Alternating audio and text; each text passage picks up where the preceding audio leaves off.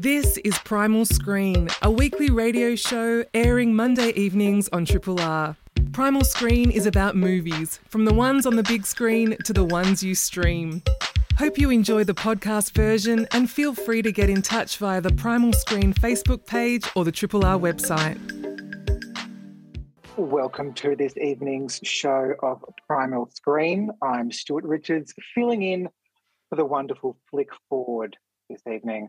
Joining me tonight is the incredible Dr Eloise Ross, who is a lecturer in film at Swinburne University and a curator at the Melbourne Cinematheque.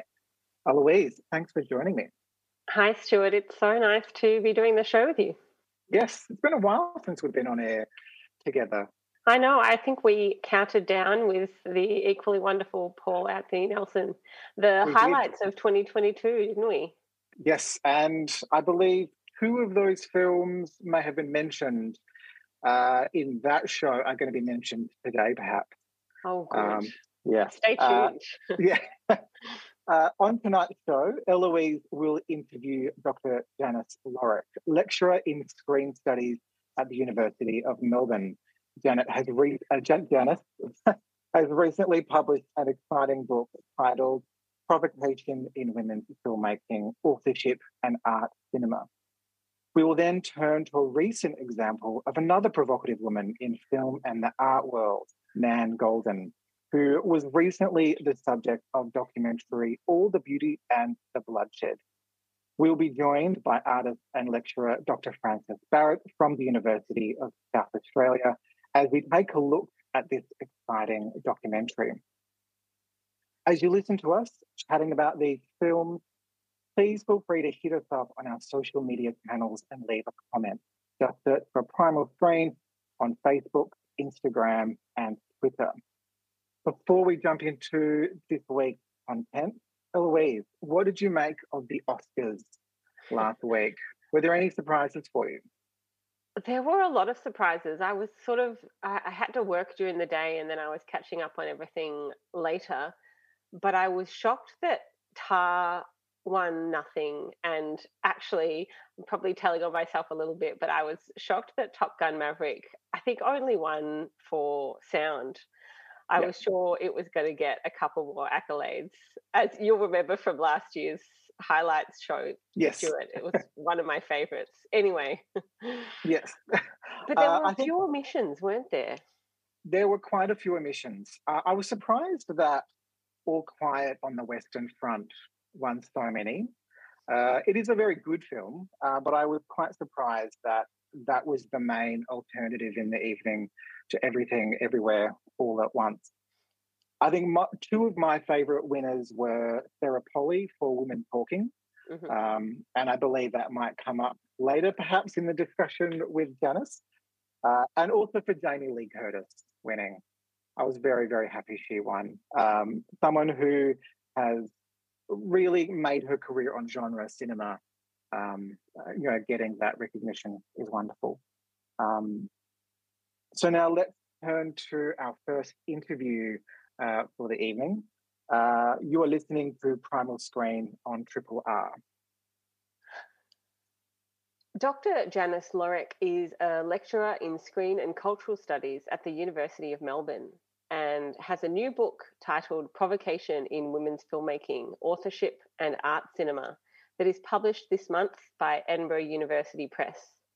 The book offers a new critical perspective on the female auteur that considers her place in the avant-garde tradition of provocation, with chapters focusing on the works of Catherine Breillat, Jennifer Kent, Claire Denis, and Athena Rachel Zangari, amongst others.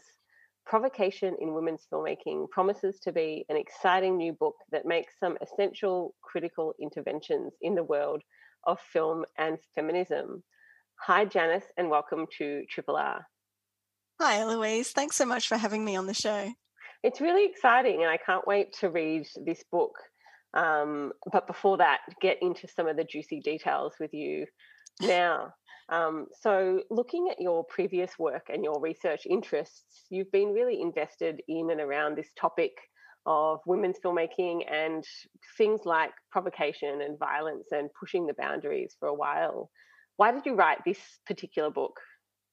Oh, that's a great question. Thanks, Eloise. I know I am very interested in the dark side, I think, of cinema.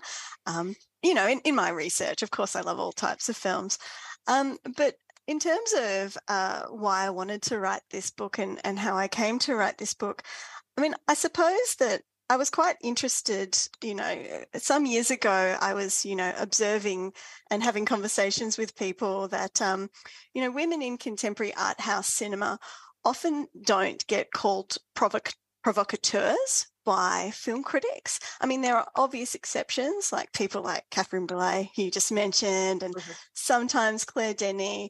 But I just noticed that, whenever the Cannes International Film Festival rolled around or the Venice International Film Festival, there would always be, a big scandal or something like that. A film would get booed or a director would do something.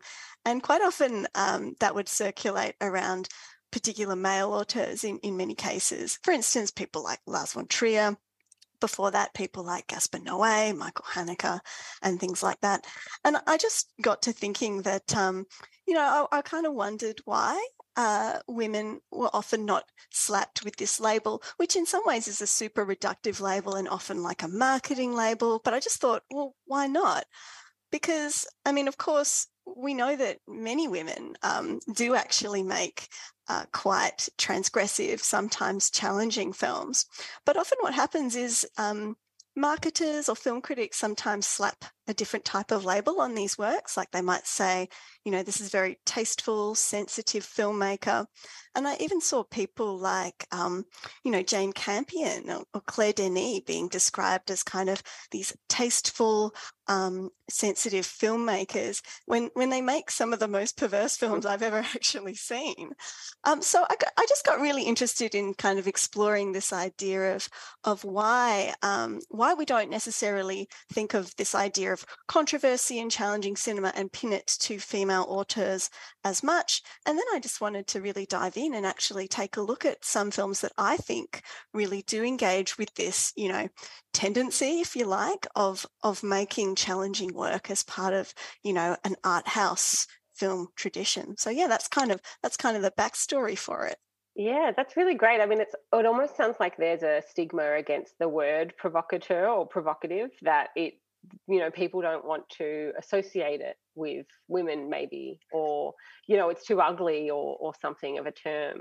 I mean, I absolutely agree. And I'll come to you and you can finish what you're saying. But also I think it's just a challenging word in this day and age in general. We live in a world where provocateur can mean anything from like a brave artist to like a conspiracy theorist on social media. So I think that's one reason why it doesn't get taken up perhaps as much. Yep. Well, I was going to lead into a question about, how do you define the parameters of what is provocative? I mean, there's a few different ways of doing it. And when I started on this project, that was really one of my first jobs, because of course it can go a few different ways. For me, my big sort of encompassing definition that I like to work with is that a provocative film is a film that essentially denies enjoyment. So, when we go to the movies, we have this sort of expectation to be entertained on some level. And I think there's reasons for that. It's an entertainment medium. We expect particular emotions of enjoyment on some kind of level, or at least a certain expectation that we're going to feel something of some kind when we watch it. I think a provocative film, or a film that, provokes us, is a film that doesn't give us the enjoyment that we expect. So it might be a film that, for example, has no catharsis. There's a really interesting book by Nikolai Lübecker called The Feel Bad Film, which is a great title for a book, and I found it super interesting. And he talks about films like Lars von Trier's Dogville as being a film that denies catharsis. Like, it takes you to the end, and the ending is one that actually denies the emotional release that you want, and it gives you a different emotional release that you don't want to have. I won't spoil that film, but suffice to say, it kind of ends in a pretty grim explosion of violence. And the other type of provocation, of course, could be something like witnessing, ugly images, ugly sounds, graphic images, even something like boredom can be a form of provocation in a film because, it's not necessarily enjoyable, quote unquote. It's not necessarily the expected emotion that someone might want to have in a viewing experience. Now, of course, there's always exceptions. Like, I think many people listening are probably like, oh, but I love to be challenged. I love to feel unsettled by movies. And of course, that's part of it too. But in terms of what I think a provocative film is, I think it's a film that denies enjoyment in a nutshell. So why do you enjoy them? Yeah, that's a good question. And I actually do write about this because when I was writing the book, I thought, I'm going to have to kind of grapple with that sort of paradox, really, which is like, why would anybody find them interesting? Because being kind of intellectually interested is a form of enjoyment too, I suppose. I suppose, well, as I said earlier, I am interested in I guess, the dark side of cinema. That's sort of something that's been a tendency of my work. I've done work on violent women in films before. But I think what I find really interesting about cinema and also just about the arts in general is that, the arts exist to kind of explore the gamut of human experience, including, I think, the extremes of human experience.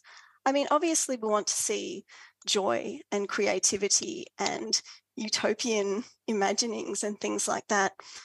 But I think it's really important that our art and our cinema does allow us to kind of imagine our nightmares, really, or not even necessarily our nightmares, but the awkwardness of our lives or the things that are disappointing or don't follow trajectories that we want. I guess what I'm saying is I believe that cinema is a really important place where filmmakers and audiences go to confront extreme things, dark things, uncomfortable things. And I noticed that I do that too. I really do like it when a film challenges me, makes me uncomfortable, because, I think that it's a way of thinking about things. I think it's a way of having a conversation about things. And whilst I understand that some creators provoke simply to get attention, I think that discomfort is such an important feeling to have because it provokes us to think and to have conversations about our human experience. Yeah, absolutely. I agree with you. And I think, there are some filmmakers who you talk about in the book that we'll come to in a second who do this really, really well and can kind of balance provocation, as you say, with not necessarily like entertainment, but pleasure in some sort of sense. But I wanted to ask, and correct me if I'm wrong, about the reception of women's provocative women's work, shall we say. Sorry, I'm tripping over my words here, but there's a tendency in culture to receive work made by women or made by anyone really that kind of sits outside the realm of comfort as obscene. And, a lot of work made by women that does kind of challenge things and push the boundaries is labelled obscene and kind of ostracized from our view and from society. Do you see this as a really kind of widespread problem, shall I say? Yeah, I think that's a really good question. And, there's a lovely, ridiculously jargony phrase that I sometimes use, the hermeneutics of suspicion, or this immediate kind of stance of suspicion that I think has sort of become quite common nowadays about approaching all types of media, whether it's, quote unquote art cinema or TV or stuff on the internet, which is just sort of this kind of initial stance towards films or TV that there might be something problematic about them. It's like, oh, we're looking, where's the problematic thing here? I want to find it, and I'm going to tweet about it and make my spicy hot take about it. And it's sort of an interesting one because on one hand, I think it's great that people are critical of media and are sensitive to the ways in which media promote ideas or might have representations that, are quote unquote problematic or do propagate ideas that aren't necessarily the ones that we ethically or morally agree with. So on one hand, I think, yes, great, be critical of media. That's an important thing that we should all have. But on the other hand, I guess because I'm such a lover of cinema and art, I also want to bring a bit of willingness to consider what the work is doing and to entertain the possibility that actually there's a reason for the discomfort. There's a reason for the transgression. And look, there may not be, there may not be. You might take a look at it and maybe, it is problematic. But I think, for example, someone like Catherine Breillat, for example, the French auteur who made films like Anatomy of Hell and Fat Girl, she became quite famous, about 20 years ago for showing really explicit sexual imagery in her movies. And of course, that got attention. But at the same time, I think she wanted to make a really sincere comment about the way we as society think about women's bodies. And in many cases, what she was trying to say is that, look, we're a society that thinks women's bodies are disgusting and gross. And your reaction to me showing you women's bodies kind of proves the point. And so I guess with writing this book, I just really wanted to reintroduce, the consideration of what this discomfort, what this shock, what this transgression might actually be doing, before we necessarily sort of condemn it. Let's just take a moment and think about it and think about the work it might be doing for us. You introduced the chapter where you write about Jennifer Kent, who is a wonderful Australian filmmaker, and Isabella Eckloff, whose work I'm not familiar with, but you introduce it kind of with the approach of them having a mantra on not looking away. And that's almost what you, for writing this book, are kind of asking of the reader and the audience, is to not look away from work like this. Catherine Breillat's work, we have to accept it and learn from it rather than just say this belongs kind of on the edges. Yeah, I think we should embrace a whole range of feelings that art can bring to us. Mm-hmm. On one hand, of course, if someone doesn't want to watch something because of certain reasons, they might find particular content difficult. I'm never going to say, oh, you must, you have to consume this in order to be, a correct cinephile and so on and so forth. But no, I do absolutely. I do think that it's important to think about why women might want to make a particular type of representation. And that chapter that you're referring to, so Jennifer Kent made The Nightingale. People might remember there was a lot of controversy about the scenes of sexual violence in that movie. And Isabella Eckloff, pretty much within a few months of The Nightingale coming out, also made a film that contained that kind of content. And, showing it quite graphically. And I remember there were all these opinion pieces that came out, in the New York Times and in European presses and in Australia, kind of saying, oh my gosh, what does it mean when a woman director has a scene of sexual violence in the movie? Or does that force us to reconsider what it means to show this? And I just thought it was so interesting that kind of the question had to be asked, what does it mean when a woman actually shows this? And what I argue in the book is that, well, actually, there's a long feminist tradition of this in art. For example, the artist Anna Mendieta made a very famous photography series where she posed as a victim of sexual violence. And so films like The Nightingale and also Isabella Eckloff's Holiday are actually part of quite a long-standing feminist tradition of asking viewers and consumers of art to actually confront things that are really challenging. And, Isabella Eckloff actually says, I want to show the stuff in women's lives that's swept under the rug and that's hidden. And unfortunately, this experience of violence is one of them. And these two directors have made the choice that they wanted to actually show it and to invite empathy and to invite thinking about this experience for women, even though, of course, it's incredibly difficult content to watch. Yeah, but that's just a way of thinking. Cinema is this really powerful tool that can help us kind of move through moments in our lives and move through culture and kind of try and understand the world around us. That's, to me, where I see your book fitting in this conversation about how important it is to allow cinema to tell our stories. Yeah, absolutely. And you know, it was so interesting when I was writing the book, you know, as I was writing it, there were other controversies erupting as I was trying to, you know, get it finished and send it to the publisher. Like I remember Maimouna Doucouré's film Cuties. You might remember there was a huge controversy about that film. It came out on Netflix. She's a French Senegalese filmmaker, and it was advertised with some imagery. You know, it's about young girls, and it was advertised with some imagery that actually sparked the director to be kind of targeted in like a conspiracy theory campaign that she was part of, like, you know, an elite circle of people that were promoting the abuse of children. And it was so intense. And I remember she wrote such a beautiful response to this in the Washington Post. And she said something to the effect of, you know, some people find my film about, you know, these young French Senegalese girls, some people find my film uncomfortable. But if you talk to young girls about their lives today, you'll find that their lives are uncomfortable.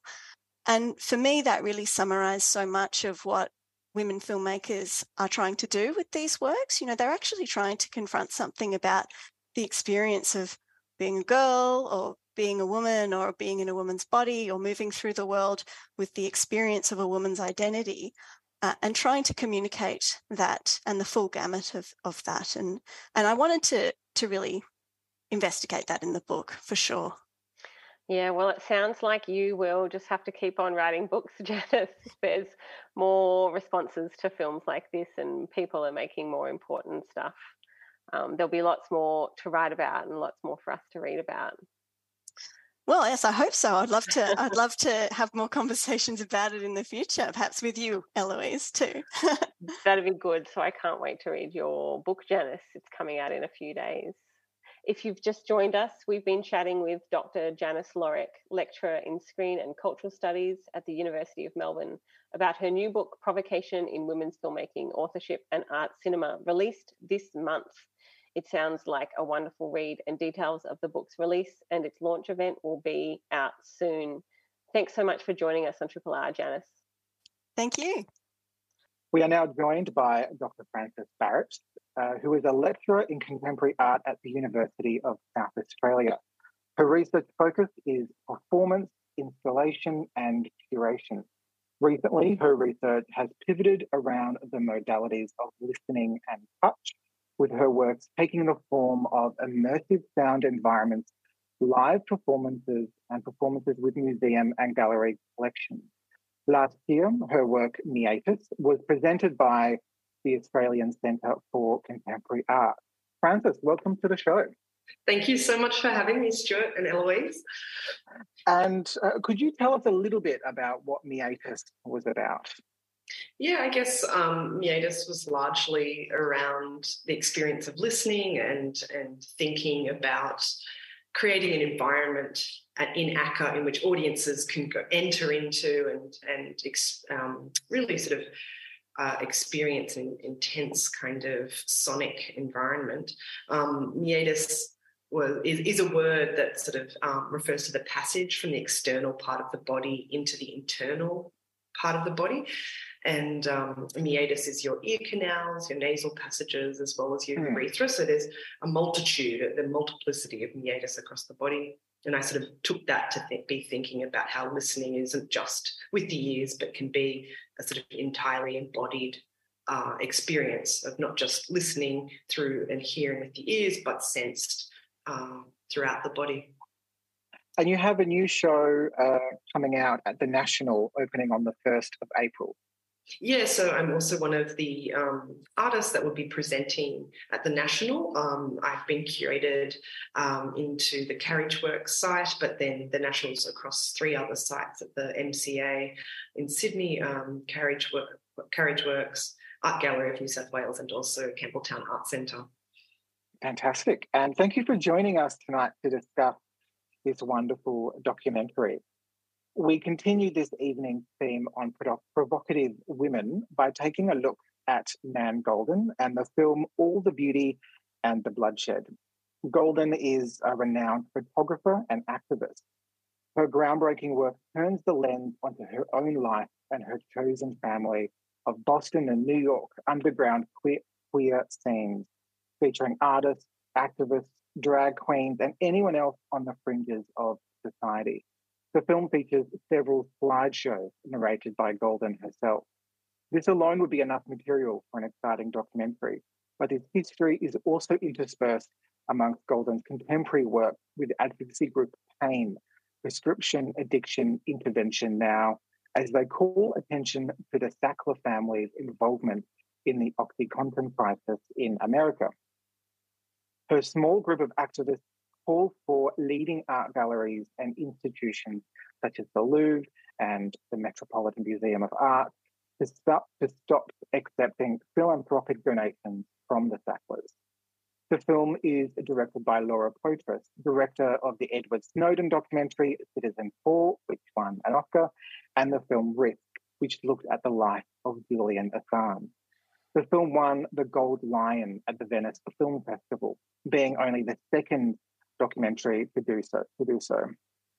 The film was nominated for the Academy Award for Best Documentary, and I am a little gutted it didn't win because Nan's acceptance speech would be particularly spicy, I think. Frances, what did you think of the film? Can I just preface, I'm no cinephile, but an extreme fan, you know? Yeah. This film was just, it absorbed you in all the multiple stories that it told. So you didn't get a biopic, you didn't get kind of a straight up documentary, rather than you got this extremely complex and warm and sad story of Nan Goldin, her practice, but also her activism that extended, you know, through the AIDS crisis and, you know, largely documenting credible artists and performers, and then with, as you were sort of talking about, with PAIN and their advocacy against or fighting against the Sackler family. One thing that I keep on coming to, as I was trying to write the notes for this film, one thing I kept on coming to was how her politics and her art were one and the same, where we get this long history of her photography, but then we also get these very public displays of political action, such as throwing all of the prescriptions at the Guggenheim and the die-in at the Met. And those are almost like performance art pieces in themselves. Yeah, which were directly taken or sort of inspired by ACT UP, which was, you know, a major force in the activism against the US government's failure to support particularly the gay community and people affected by AIDS. So Nan, who lived through that and was participating in that through, you know, 80s and 90s, has drawn from that history and that legacy and that creative form of activism and kind of applied it to the current situation against the opioid crisis. But also Nan Goldin's practice herself, you know, I can't help but think that all through it, from the late 70s when she started, it was about documenting her life, and it was about the communities that she was part of. It was like diaristic, but also sort of autotheoretical almost. You know, it's very much an embodied sort of tracing of her life and her intimate relationships. So I feel like this film also reflects and emerges from that too, and the deep collaboration with Poitras. Eloise, what did you think of the film? I really loved it. I found it so moving and so absorbing, as you say, Frances. And I remember when I'd sort of heard about this film, it was framed, whether it was just because I wasn't looking hard enough or whatever, but it was framed in the media, I thought, as just a film about Nan Goldin taking on, or, you know, trying to fight the opioid crisis. And I remember thinking that's so important, but why can't I have a film about Nan Goldin, like more of Nan Goldin? But it is. And it's so powerful in that way. I mean, there's she talks about the article she wrote for Art Forum at the start of the film, which was sort of, launched her activism to respond to this opioid crisis. And you can read that online, and in it she says, "I believe I owe it to those affected by this epidemic to make the personal political," which is evident throughout all of her work and all of, everything in this film that kind of narrates what Nan Goldin did and has done in her life relates back to activism, to fighting to have kind of people who might seem on the fringes or people who are dying of AIDS, to give them, not to give them voices in a sense, but to just show them living and show them deserving of love and compassion. And that's all here. And she carries that through to this work that she's doing today. Eloise, one point that you wanted to bring up was the classification of the film, which is very interesting that it received an R classification for high impact of nudity and sex. The Office of Film and Literature classification also notes the strong impact of the themes discussed, violence and language. But it is particularly around nudity and sex that got it the R rating. What do you make of that? When the R rating was announced, I remember, at least in my small circle, a little bit of kind of furor about it. Like, what's that about? That's sort of, is this an insulting classification? Is this going to withhold it from certain audiences who might benefit from seeing it? And when I had a look at the descriptions, as you say, the breakdown of what the classification is for, I found it very interesting that drug use is listed as moderate impact. And I mean, in terms of sort of cinematic depictions of drug use, yes, it is moderate, but the topic that the film is sort of engaging with is not moderate drug use. It's very kind of severe and very serious.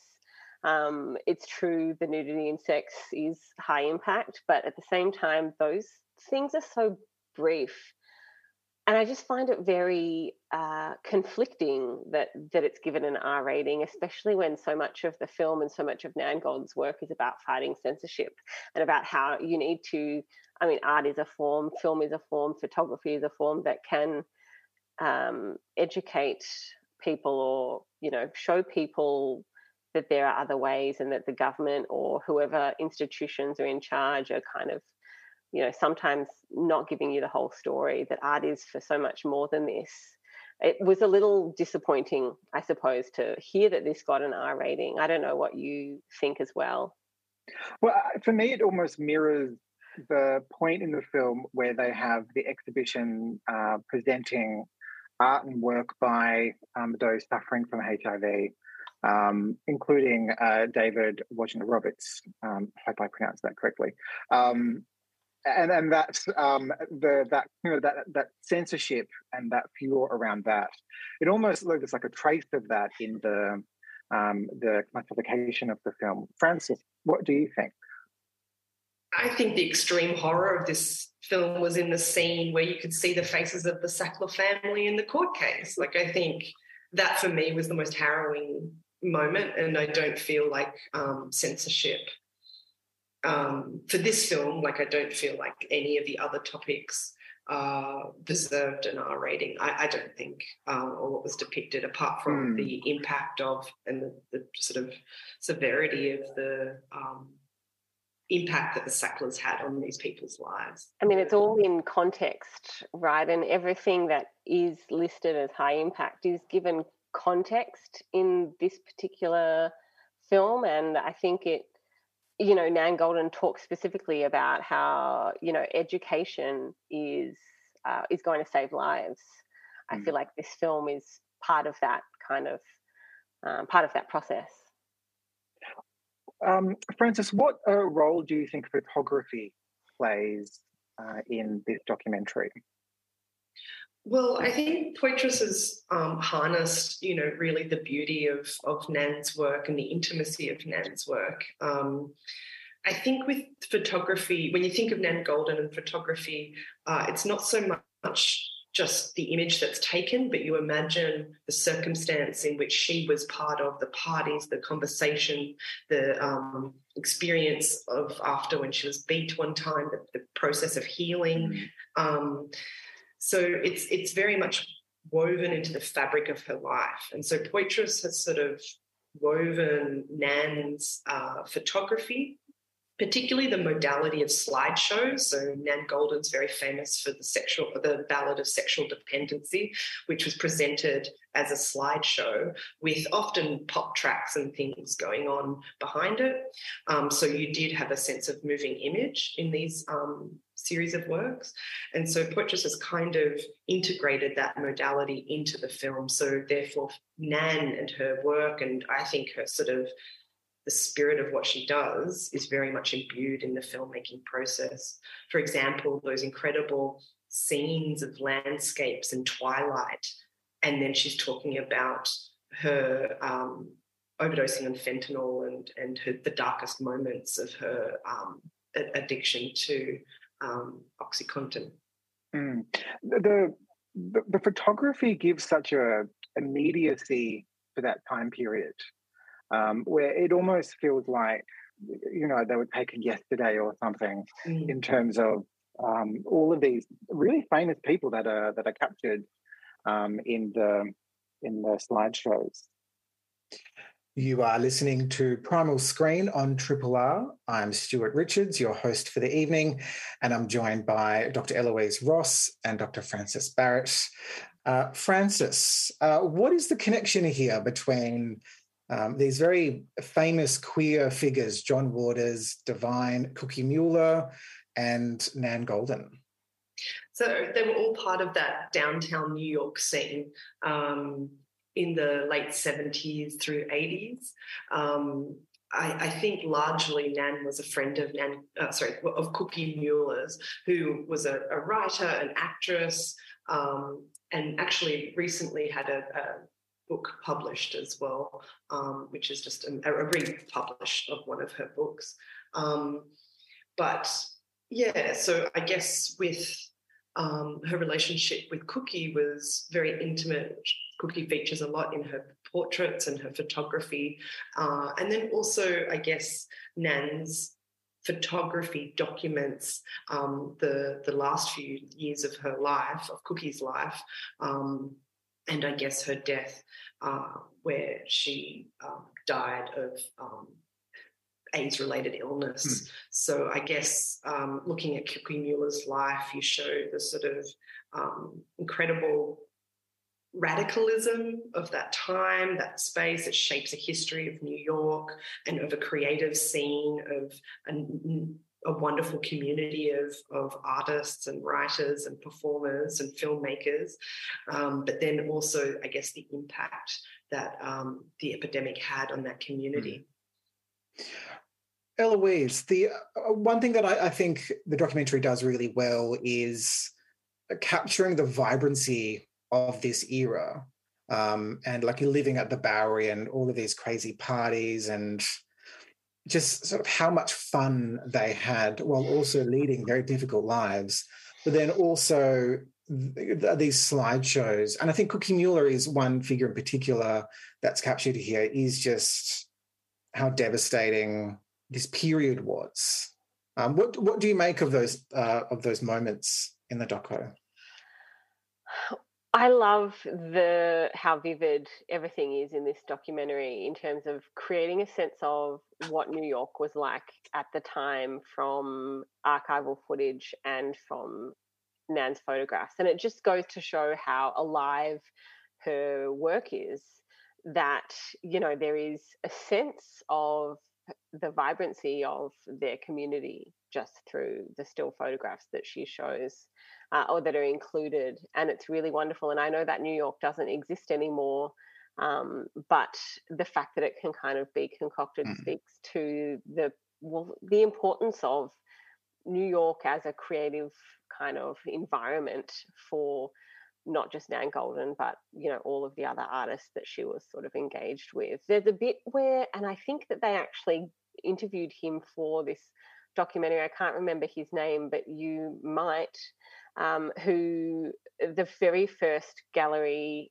curator who took Nan Goldin's art, where he saw a box of like 20 of her photographs and says, these were just photos of people living their lives, that there is something kind of intangible and alive about that comment.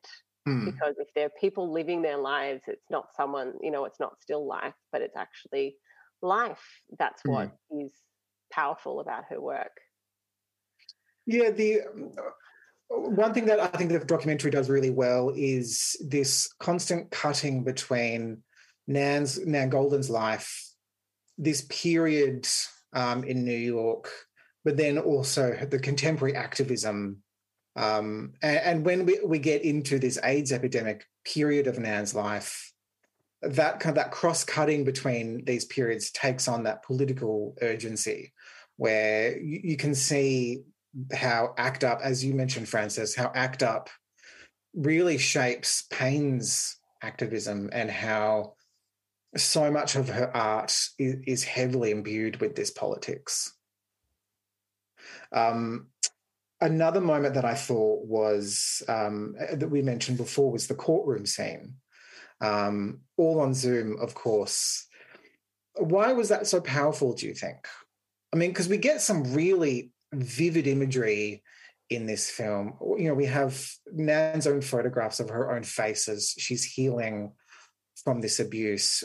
There's some very deeply personal tragedies in Nan's life that are mentioned, but that she mentions. But this courtroom scene on Zoom, there's something about it that is just very different from the rest of the film. Eloise, what do you think?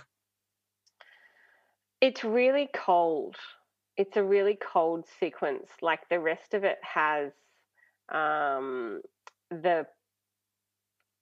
sense of Laura Poitras and Nan Goldin wanting to give a portrait of a community that works together. And it is assisted by the fact that it's all on Zoom, because this happened, at the height of COVID, I'm imagining. There is this kind of double remove from the people in the Sackler family who are being kind of confronted with all of the death that the opioid crisis has caused. I think it's Nan Goldin says something like, says to the family members, you are going to watch us, but you are not going to learn from it, or you are not going to feel bad. Like, she predicts it.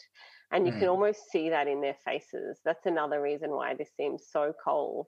I think one guy kind of looks a little bit sad, but the others don't. It's almost as though they're just completely like behind a glass of no emotion. Frances, what do you make of that moment? I think filmically it draws together the image and sound. And so all throughout the movie, right, Laura and Nan, you don't have a talking head. Rather, you just have audio recordings of their interviews. So it forges a very intimate listening experience. The Zoom courtroom is largely taking place where you can hear the statements made by victims or their families. And so you're hearing, again, these audio recordings of these traumatic stories. So you're already attuned to listening very carefully to these people's voices, like to Nan's voice. And then when you hear these recordings of 911 calls and all of that, it's just very devastating. And then, as you were saying, Eloise, you just are met by these very cold images of the Sackler family listening. One of the Sackler families don't even turn on their Zoom, so they're not even watching. So they refuse to witness any of these statements, right? But as an audience, you can understand that one person, like you're just seeing, as an audience to the film, you're just seeing this cold image of this family that's holds so much power and wealth and devastation in their history. And I think that is in stark contrast to the images of Nan's that have been through the film, which are so intimate and beautiful and human, and then I just feel like there's something about the inhuman faces of the Sacklers and then the qualities of the portraiture of Nan, but also Poitras's use of audio recordings of voices and the Zoom recordings of 911 recordings and stuff. I don't know. Yeah, no, I agree. There is the coldness there, but also I think there's also a slowness to the scene. I think so much of the documentary is really, there's so much in there. There's like the rhythm is really quick and it's cutting so quickly. And there's so many threads that are weaving together that I think Poitras really weaves together well at the end. All of the various kind of themes of trauma and joy and heartache and tragedy all kind of come together really neatly at the end. And I think it's through that courtroom scene in particular, and a few other scenes with family towards the end. The scene where I feel most affected by the scene where Nan's own mother is reading out the quote from her sister's diary, and the Conrad quote talking about life as being droll and a crop of inextinguishable regrets. And I feel like that haunts the courtroom scene, and Nan's kind of regret about what's happened. I mean, Laura Poitras knows that and knows the power of it because the mother reads it out and then we get a close-up of it written down, and so she's enforcing it because we as a spectator need to kind of know how important this is, and it does work. Yeah.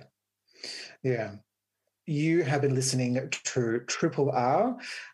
Tonight we've been discussing All the Beauty and the Bloodshed. It's currently 7:57. Tonight on Primal Screen, Eloise spoke to Dr Janice Loreck on her research on provocative women in film. Eloise and I were also joined by Dr Frances Barrett for our discussion on All the Beauty and the Bloodshed, directed by Laura Poitras. All the Beauty and the Bloodshed is in limited release now. Eloise, thanks for the great chats tonight. Thanks so much, Stuart. And Frances, thanks for your insight into the provocative queer art world. Thank you, Stuart. Huge thanks to Lou Clay for his help with social media and the podcast, and the wonderful Carl Chapman for organising tonight's show and for pressing all the correct buttons so that you can hear us all. I've been Stuart Richards, and that concludes our show for this evening's Primal Screen. Thanks for listening to Primal Screen, a weekly radio show airing Monday evenings on Triple R.